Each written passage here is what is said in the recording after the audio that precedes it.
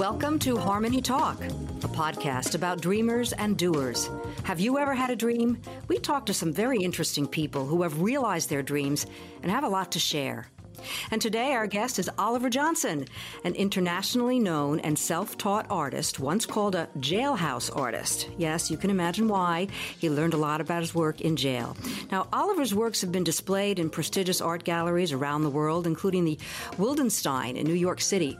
And Oliver just learned that his portrait of civil rights activist Vernon Jordan will hang permanently in the National Portrait Gallery in Washington, D.C. Harmony Talk is brought to you by A.M. Skyer, a third-generation family insurance agency founded in 1920. And I'm your host, Lisa Champeau. Welcome, Oliver. Good afternoon. Exciting news about your portrait of Vernon Jordan. It is, Lisa. I was just flipped. I didn't know what to say. I've been working at least 50 years to have that kind of accolade. I'm just so excited. What do you think it means for your career at this point? I was painting a portrait of Mr. Ken Chenault, the CEO of American Express Corporation. This is just beyond anything I could ever, beyond my dreams. This is definitely my prayers being answered. Well, I know that you have certainly painted still lifes, but portraits really are your genre. I enjoy doing portraits, indeed. Now, you've had a lot of successes in your life, but we are going to look back just a little bit. You kind of ran into trouble as a youth. You were born in Florida, the son of a carpenter and a nurse, but somehow you kind of found your way to the wrong side of the tracks. Maybe you could tell us a little bit about that, because I think in the end it kind of influenced where you are today. In Florida, I was a very young boy, but as we moved around from Florida to Maine and then to Baltimore and then to New York and all over New York, even that in itself, I'm always picking up and going. I was just susceptible to, outside influences. Basically, I was a really good kid. Went to Catholic school. I did a lot of the right things. It's just that being idle, not having a father, mother's really hustling and doing her degrees and things of that sort, I just got mixed up with wrong crowds. And then when you do go away, you get mixed up. So it's easy to be pulled astray. Especially in the cities, it was easy for me to lose focus. And so by going to these youth houses and Boys Village and then up into the senior prisons, it actually helped me become who I am, because without that, I wouldn't be anything, and also art is not you have to have support to answer a dream of any sort in art. When I was in these places, I would always draw, and my talent was always there and it always popped up, but only when I was in some sort of reform school or prison or jail. It costs money to acquire these things. And in the prison systems, they always gave it to me and allowed me to do it. There was a time when I was in lower schools and I used to paint the turkeys and the Santa Clauses on these holidays, but it was recognized within me. It's always popped up within me throughout my entire life.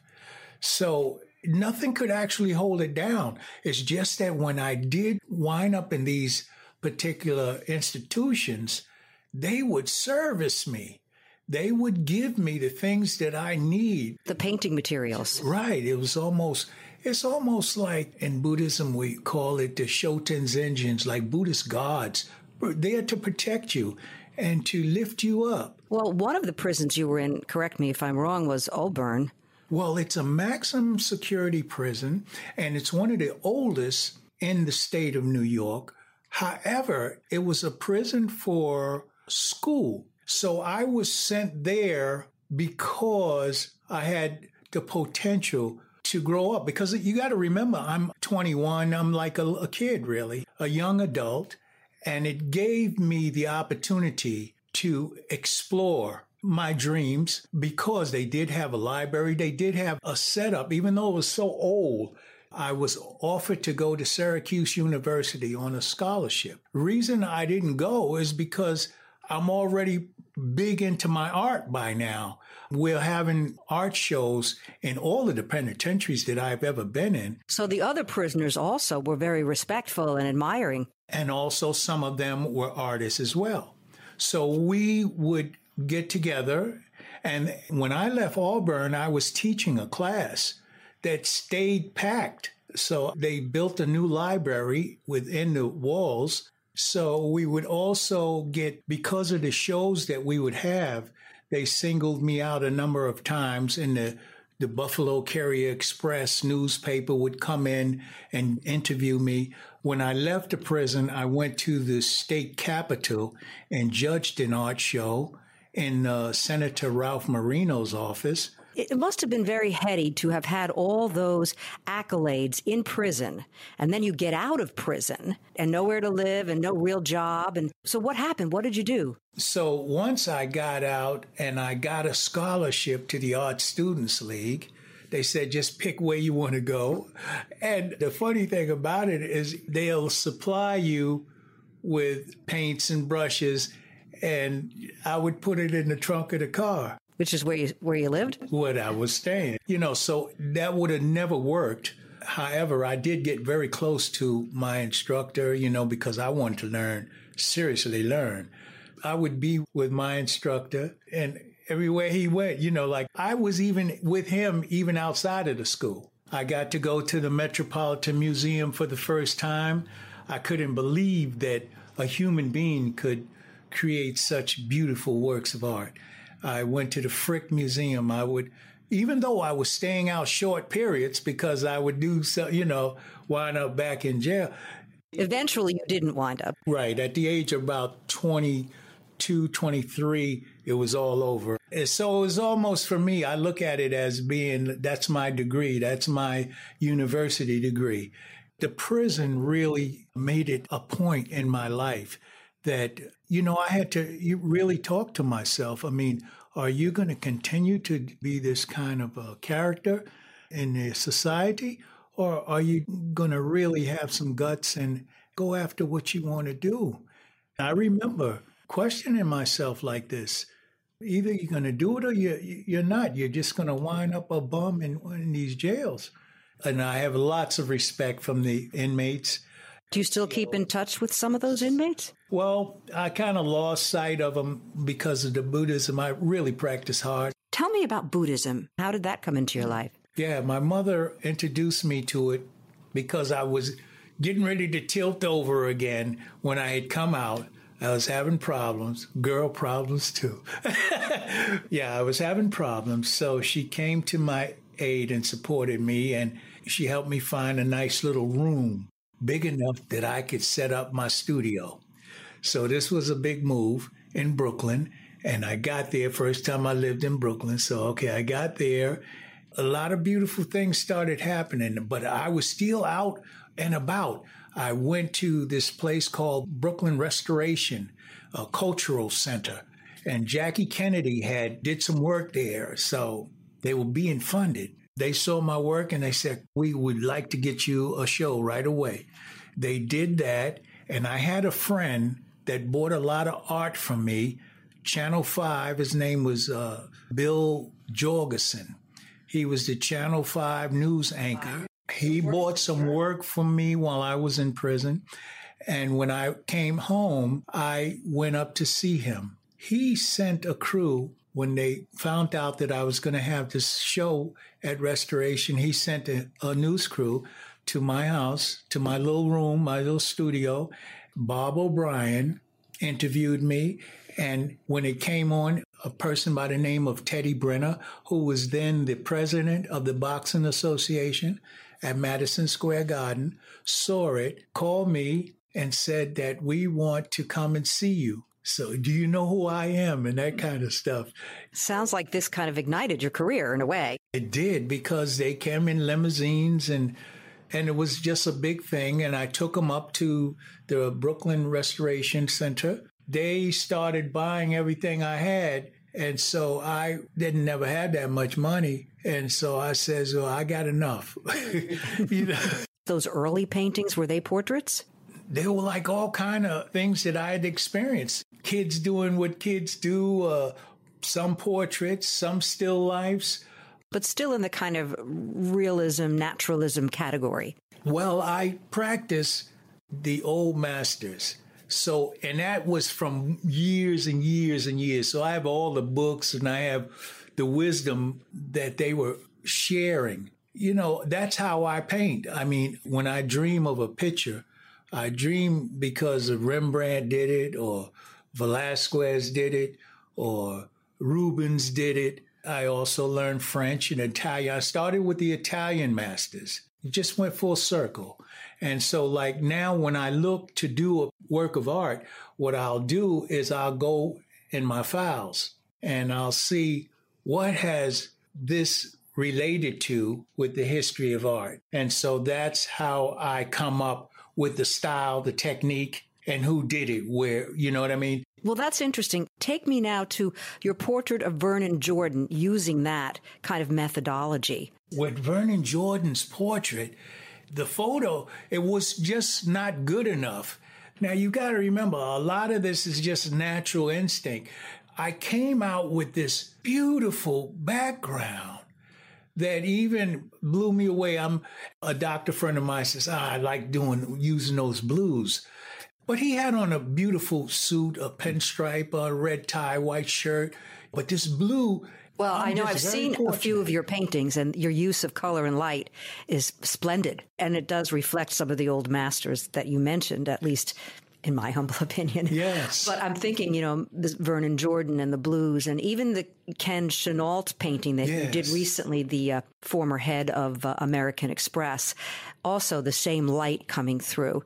So how do you pull that out of a person through a photograph? Or that's even the little short time I stayed over in the Art Students League, they could never believe that, because everybody's got to have the life person right there. That's good too. I do that too. Because I practiced so many years in these solitary places, I have some kind of fortune to be able to bring that photo and pull the life out of it through me, no doubt, because I did also meet Ken Chenault and I also met Vernon Jordan, and I was there with them, talking with them, and I remember a lot of things, you know, we discussed. What are some of your own personal favorite portraits that you've done? Well, the next one is always the favorite. I got to keep moving. Right. You just got to keep doing it. That's the joy of it all, staying busy. But there might have been some in your past that you kind of reflect back upon. Well, that Vernon Jordan one and the Chenault, I think it's even more powerful. It's always the new one, you know. You only have so long to hold on to that kind of energy before you got to explode into something else. And right now we're getting ready to do the Harmony in the Woods. It's going to include the audience, the stage, the people that are on the stage, the woods themselves, and the way the stage is built with the lights. It's just unbelievable. I'm really dreaming about this all the time, you know, always trying to figure and get other people's inputs. Now that will be very different though, because that's kind of like it's a stage, a setting. It's not a portrait per se.